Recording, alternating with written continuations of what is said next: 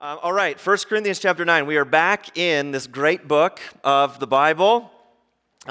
We took a break for the summer months, and so what I want to do this morning is just quickly recap the first half of the book. So hopefully you don't have plans today, because we're going to be here all morning. Because I know it was 4 months ago, and you probably have all forgotten what the first 8 chapters of 1 Corinthians are all about. And as we kind of continue on in chapter 9, you got to know what we've already looked at to make sense of the second half of the book. So the book of 1 Corinthians, Paul, the apostle, writes a letter. This is actually not his first letter to Corinth.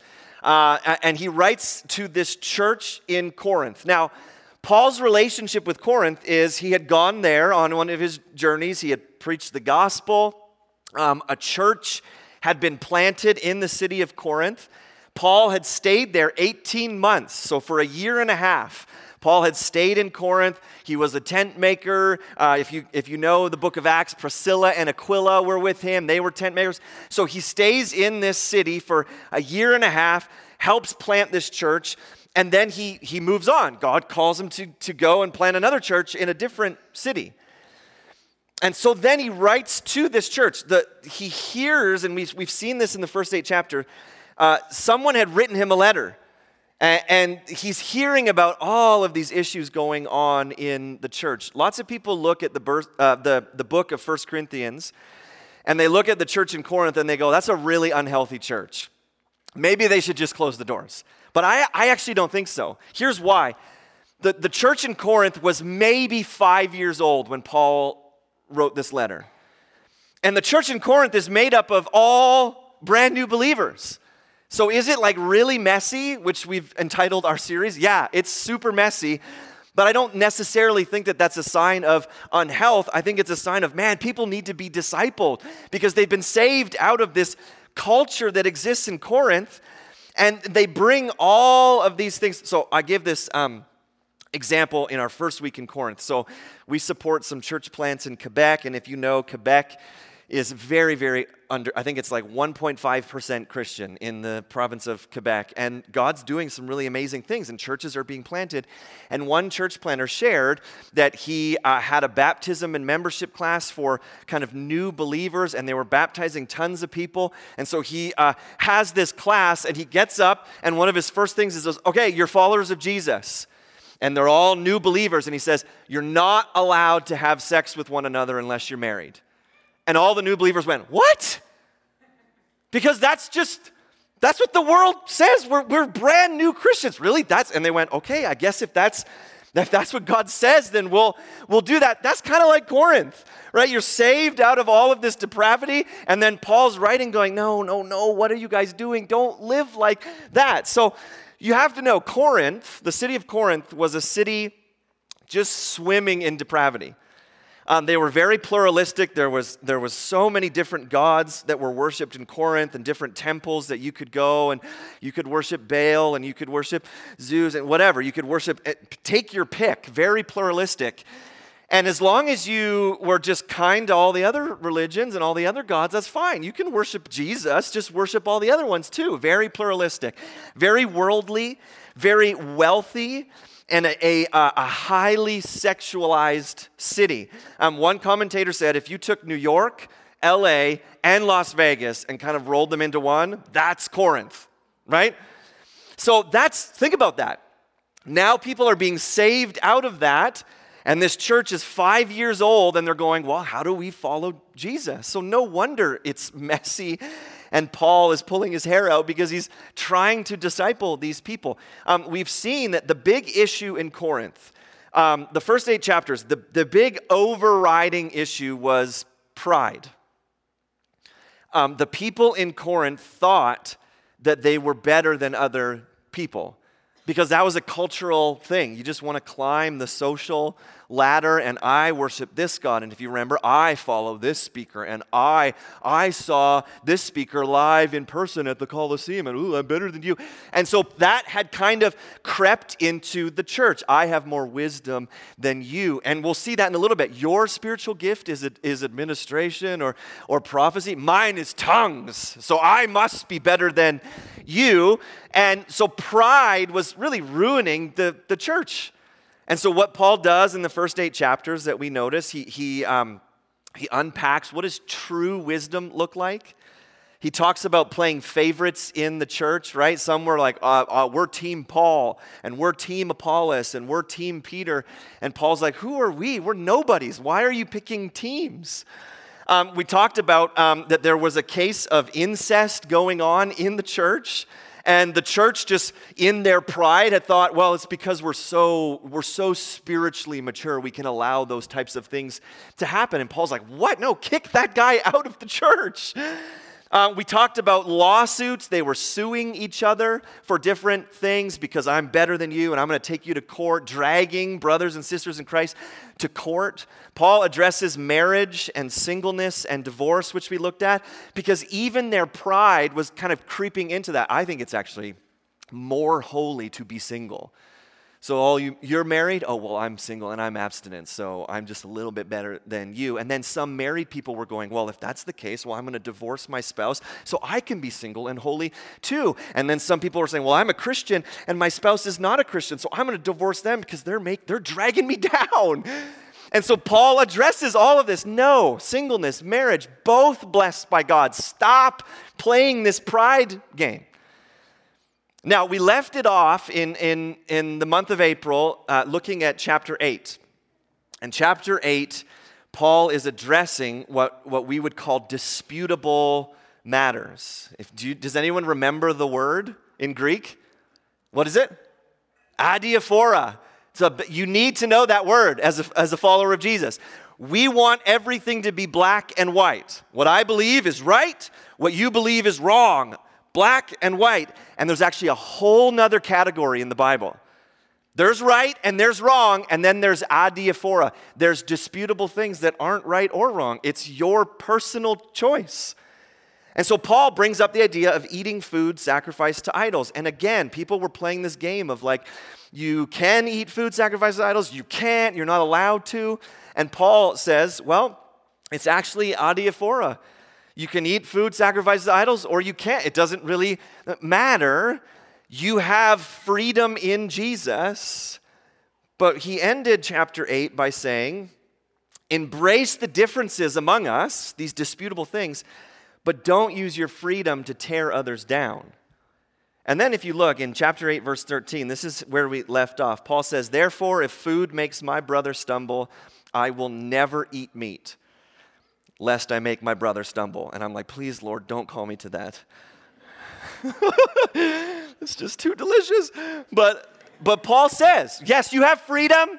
Meat sacrificed to idols, not a big deal. But Paul says, but if me eating meat sacrificed to idols makes my brother stumble, I'll just never eat meat again. Right? Don't use your freedom in Jesus to tear other people down. Now, chapter 9, it's not in the text, but you can almost hear the church's eyes all roll. Okay, Paul, I will never eat meat again. And everyone in the church goes, right, okay, buddy. You're being a little bit dramatic, Paul, right?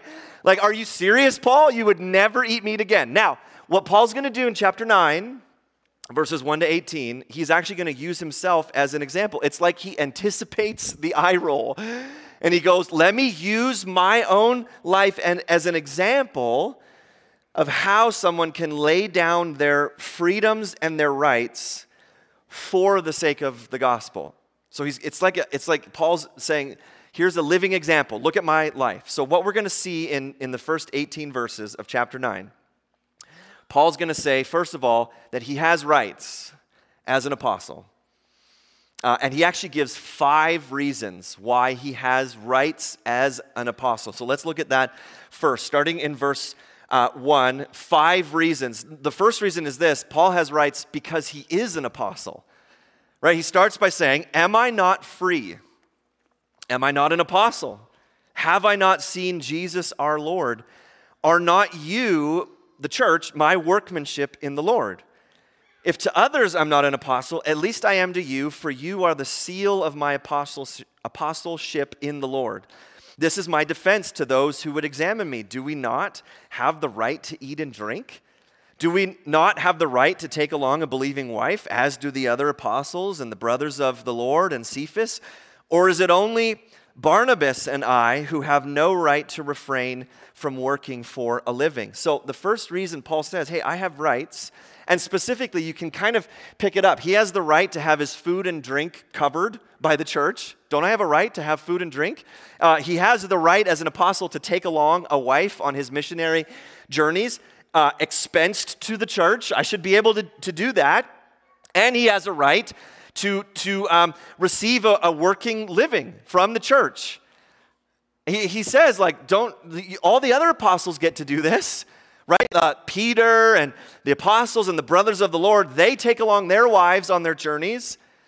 They get money from the church to support them. And so Paul says, I'm an apostle. Now, all of these rhetorical questions that he asks, they're written in a way in the original language that every answer is supposed to be a yes. He's not actually asking where they go, oh, I'm not sure, right? So he says, am I not free? The answer is yes, of course, Paul. Am I not an apostle? Yes, of course you are, Paul. Have I not seen Jesus our Lord? Yes, of course you have. Are not you my workmanship? He's saying, like the church in Corinth, the fact that I came and preached the gospel and you believed, you're living proof that I'm an apostle. And then, like, do I have the right to eat and drink? Yes, of course, Paul. Do I have the right to take along a wife? Yes, of course. Do I have the right to make a living through preaching the gospel? All of those rhetorical questions are meant to be answered, yes, Paul. Of course you have the right. So being an apostle is the first reason that Paul has these rights to food and drink and having the church pay him to be an apostle. The second reason Paul has rights we see in verse 7, and it's just common sense. It's the social norm. Verse 7, he says, who serves as a soldier at his own expense? Who plants a vineyard without eating any of its fruit? Or who tends a flock without getting some of the milk? Right? Don't you love that Paul's just like, hey, look around the world. This is just how the world works. Like if you were a soldier, let's say, you signed up to be a soldier, and they said, great, glad to have you on board. We're going to go fight this war. By the way, you have to bring all your own food, and you have to cook it yourself. And you have to pay for all of your own. Like, we don't have a spear and a shield and a sword for you. You have to bring your own. You'd be like, that doesn't make any sense, right? If you're a soldier, obviously, you get your expenses covered.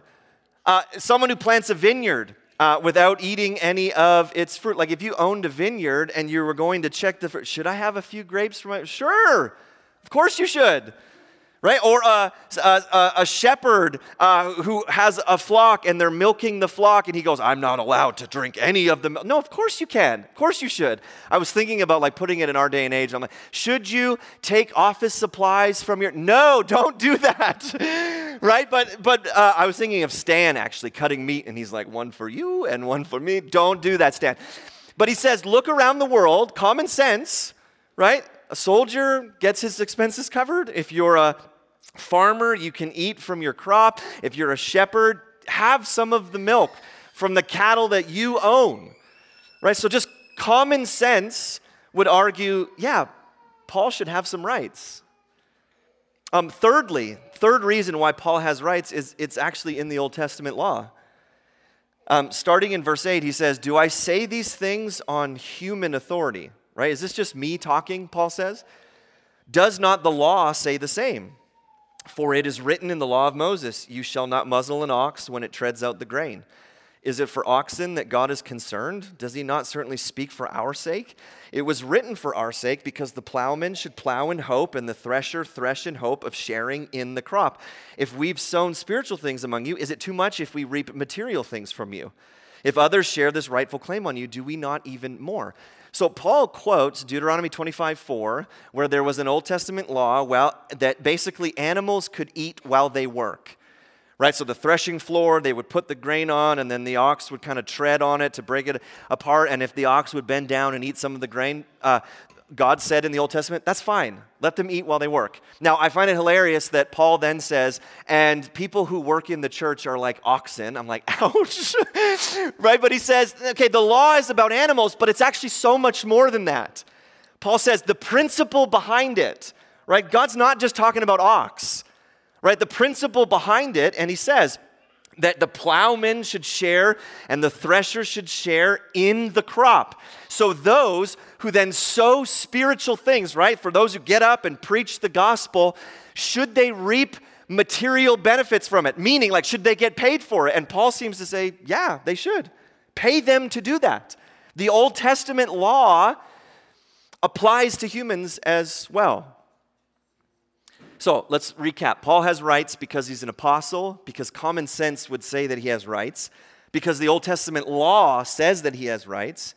And number 4, if you kind of jump down to verse 13, the example of the priests also show that Paul has rights. He says, do you not know that those who are employed in the temple service get their food from the temple?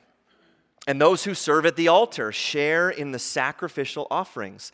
So even in the Old Testament law, the priests who would work in the temple and in the tabernacle, when someone would come, and you can read about it on your own time, but then they would, boil the meat, and then the priest would stick the fork in, and whatever came on the fork, okay, that's my portion, right, so that I can eat and be fed. And so Paul says, look, even the priests, they got paid for their work. So Paul says, so shouldn't I have rights as well? And then lastly, the 5th reason is that Jesus' own teaching affirmed that those who labor in the gospel should receive pay for that. It says in verse 14, in the same way, the Lord commanded that those who proclaim the gospel should get their living by the gospel. So when did Jesus say that? If you go, wait, when did Jesus say those who proclaim the gospel should make their living by the gospel? And there's 2 places. If you remember when Jesus sends out his disciples in Luke 10, 7 and 8, this is what he tells them. And remain in the same house, eating and drinking what they provide, for the laborer deserves his wages. Do not go from house to house. Whenever you enter a town and they receive you, eat what's set before you. Right? So Jesus said, when you go to someone's house and you are preaching the gospel and they give you food, go ahead and eat it. The laborer deserves his wages. Matthew 10, he says it again in a slightly different way, verse 9 and 10. Acquire no gold, nor silver, no copper for your belts, no bag for your journey, nor 2 tunics, nor sandals, nor a staff, for the laborer deserves his food. So Jesus was saying, you don't have to take all of these supplies with you, because you going to preach the gospel, you're going to receive food from that. You'll be taken care of. So I find it so interesting. Paul, he's talked about rights and freedoms, and then he says, and I also have these rights and freedoms, right? 5 reasons why I have rights as an apostle: to be paid by the church, to receive food and drink from the church, to have my travel expenses covered by the church. But Paul's second point then is, he may have these freedoms and rights, but he doesn't use them. So verse 12, if you jump back up, the second part of verse 12, he says, nevertheless, we have not made use of this right, but we endure anything rather than put an obstacle in the way of the gospel of Christ. Jump down to 15, he says, but I have made no use of any of these rights, nor am I writing these things to secure any such provision, right? Paul's saying, I'm not writing this to guilt trip you. Oh, okay, well now we got to pay Paul. He says, this is not my point. He says, I would rather die than have anyone deprive me of my ground for boasting. For if I preach the gospel, that gives me no ground for boasting, for necessity is laid upon me. Woe to me if I do not preach the gospel. For if I do this of my own will, I have a reward. But if not of my own will, I'm still entrusted with the stewardship. What then is my reward? What is Paul's reward that he can preach the gospel and not be paid to do it? He says that in my preaching, I may present the gospel free of charge, so as not to make full use of my right in the gospel. Isn't that interesting? He says, I can present the gospel free of charge so that I don't have to use my freedom and my right to charge. Isn't that incredible? Like he says, that's the right in the gospel. I can get paid, but I choose not to. Now, is Paul saying that the other apostles are sinning because they accept money? No. The whole example is what? Is adiaphora, disputable matters. Notice that Paul never says, okay, the apostles and the brothers of the Lord and Cephas, they get benefits from preaching the gospel and they're sinning because of it. He goes, no, that's their right. Paul says, that's my right. I should get paid too. But I would rather die than get paid. Very dramatic. Again, I love Paul. I would rather die than ever get. It's so great. But notice, Paul is not slamming the other apostles. He's not saying, I'm better than them because I don't get paid for preaching. He goes, no, it's adiaphora. It's disputable. And I love that he lays out, this is Paul's conviction. I have all access to the right and freedom of getting paid as a minister of the gospel, but he says, my conviction is that I would rather die than be paid so that I can just present the gospel free of charge. Now, maybe you're asking the question, well, what would be the stumbling block he talks about in verse 12? Right? He says, we endure anything rather than put an obstacle in the way. What would be the obstacle? Think about Corinth. What would be the obstacle if Paul expected to be paid by the church? Most likely, the pay would come from wealthy people who would then most likely expect favors from Paul. Or it would just feed into the pride issue already. Hey, we're the ones who pay Paul's salary. We're the ones that funded his trip. So you guys, you kind of poorer class in Corinth, you can come to church, but just know that we're just a little bit better than you.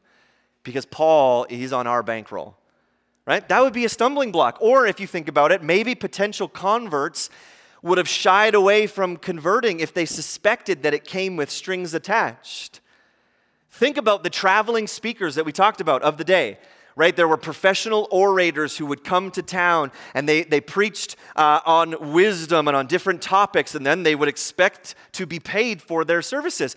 Maybe Paul says the stumbling block in Corinth would be if I came and expected to get paid, everyone would say, Paul's just like all the other professional speakers. He's just doing it for money.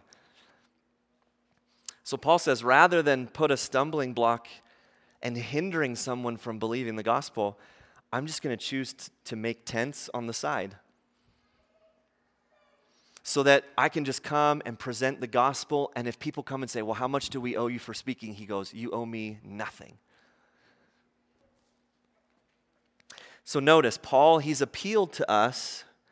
He's appealed to mature Christians in chapter 8. He says, you need to be able and willing to give up something that you're entitled to. Right? You should be willing to, I'm actually going to lay aside my freedom for the sake of my brother or sister. And now what he's done is that he's explained that exact scenario in his life.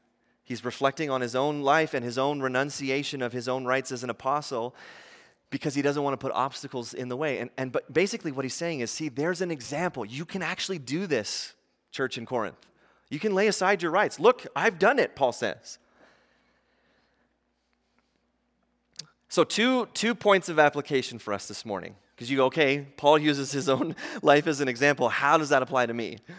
So I have two points of application. One is a statement, and then one is a question just for you to chew on as you leave. So here's the first. The gospel is more important than you.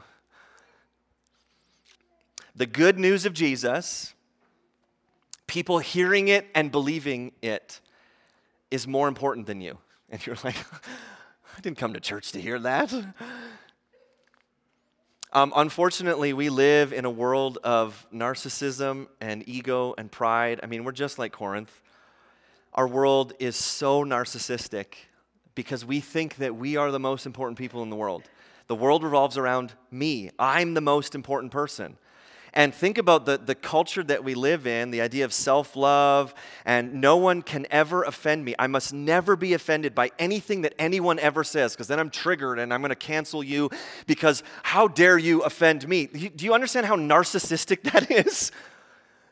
And like, now you must call me by certain things or else I'll be offended that you didn't call me by the right thing.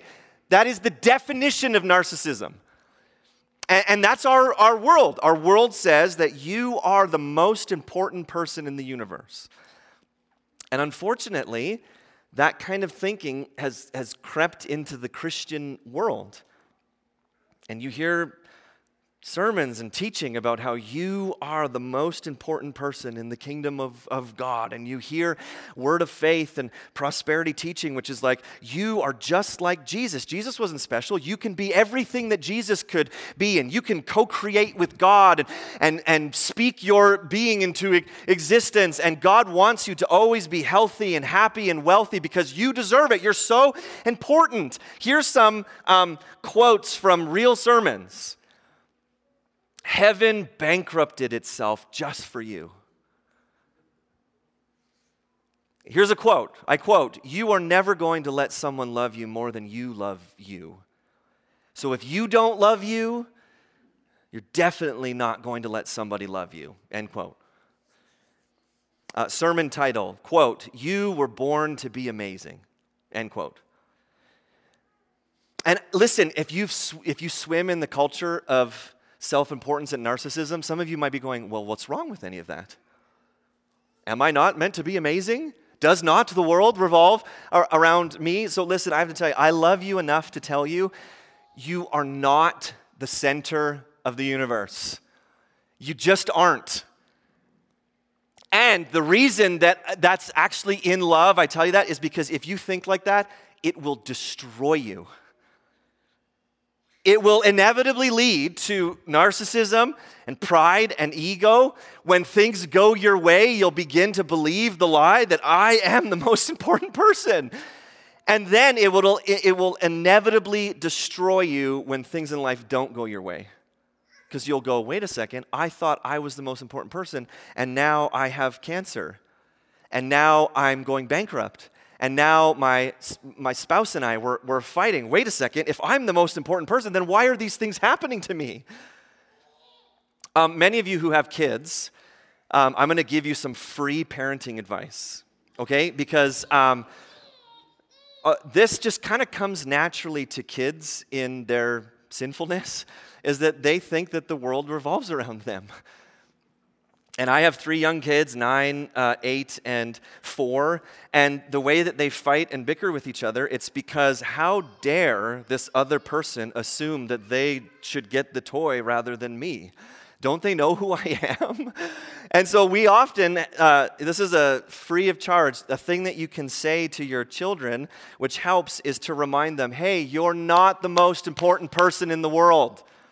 I say that like weekly to my children. The world just doesn't revolve around you. It just doesn't, right? And so, but as adults, we have to hear that over and over and over again because we begin to believe the lie. I am pretty special and I am pretty amazing, and why doesn't my spouse see that, right?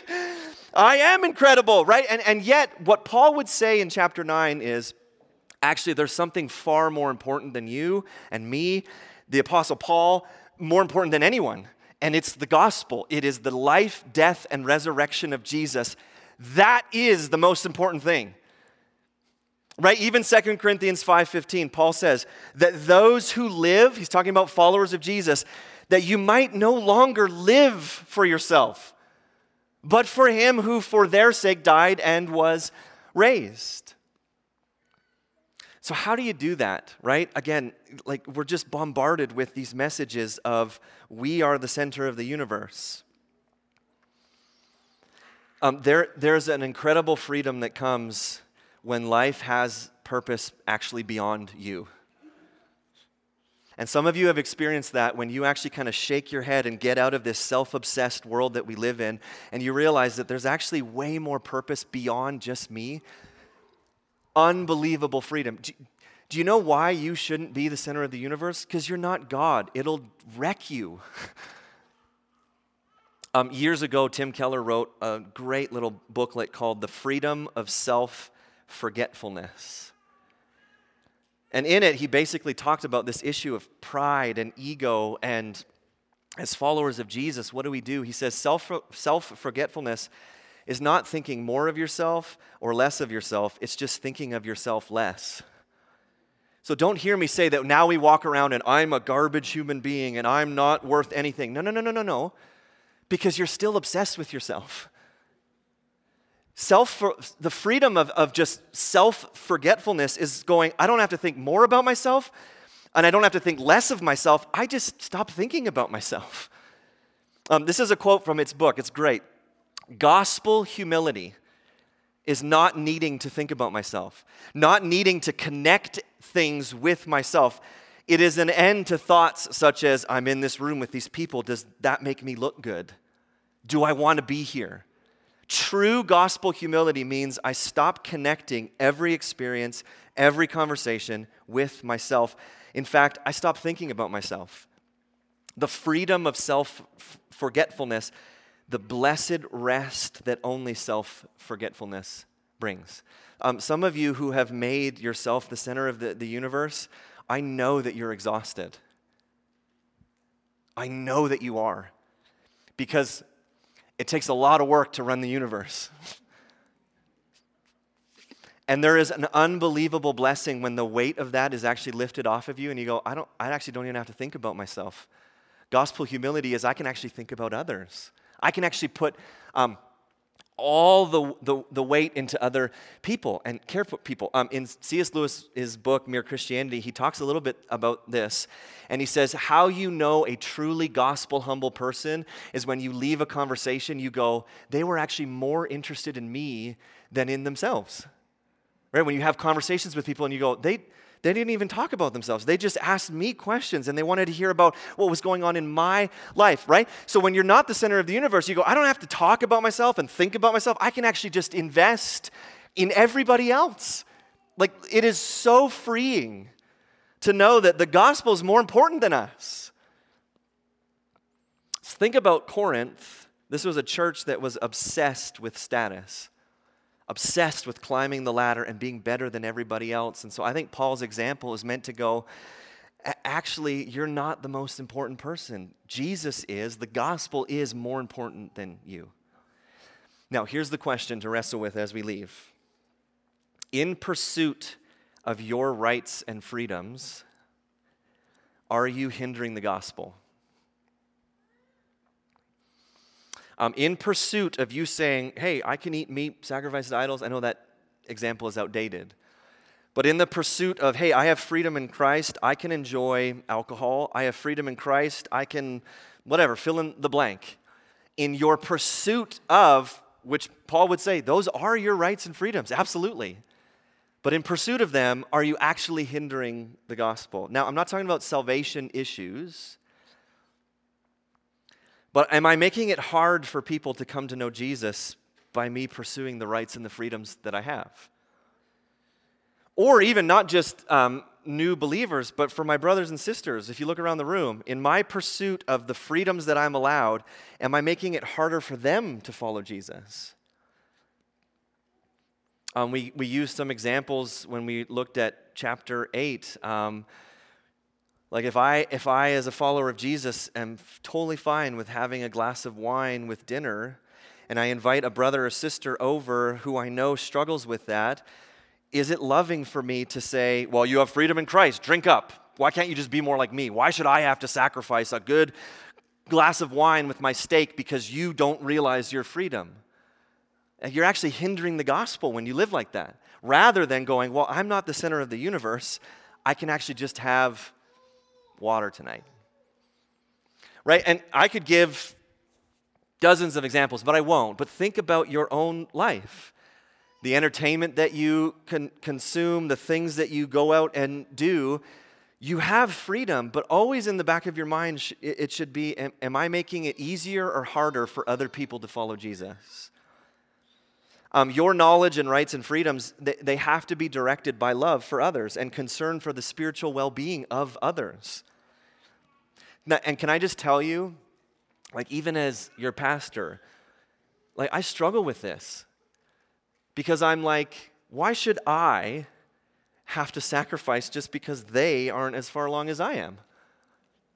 And then I remind myself, right, I'm not the most important person.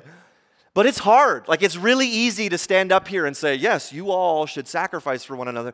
It's really hard. It is. I get it.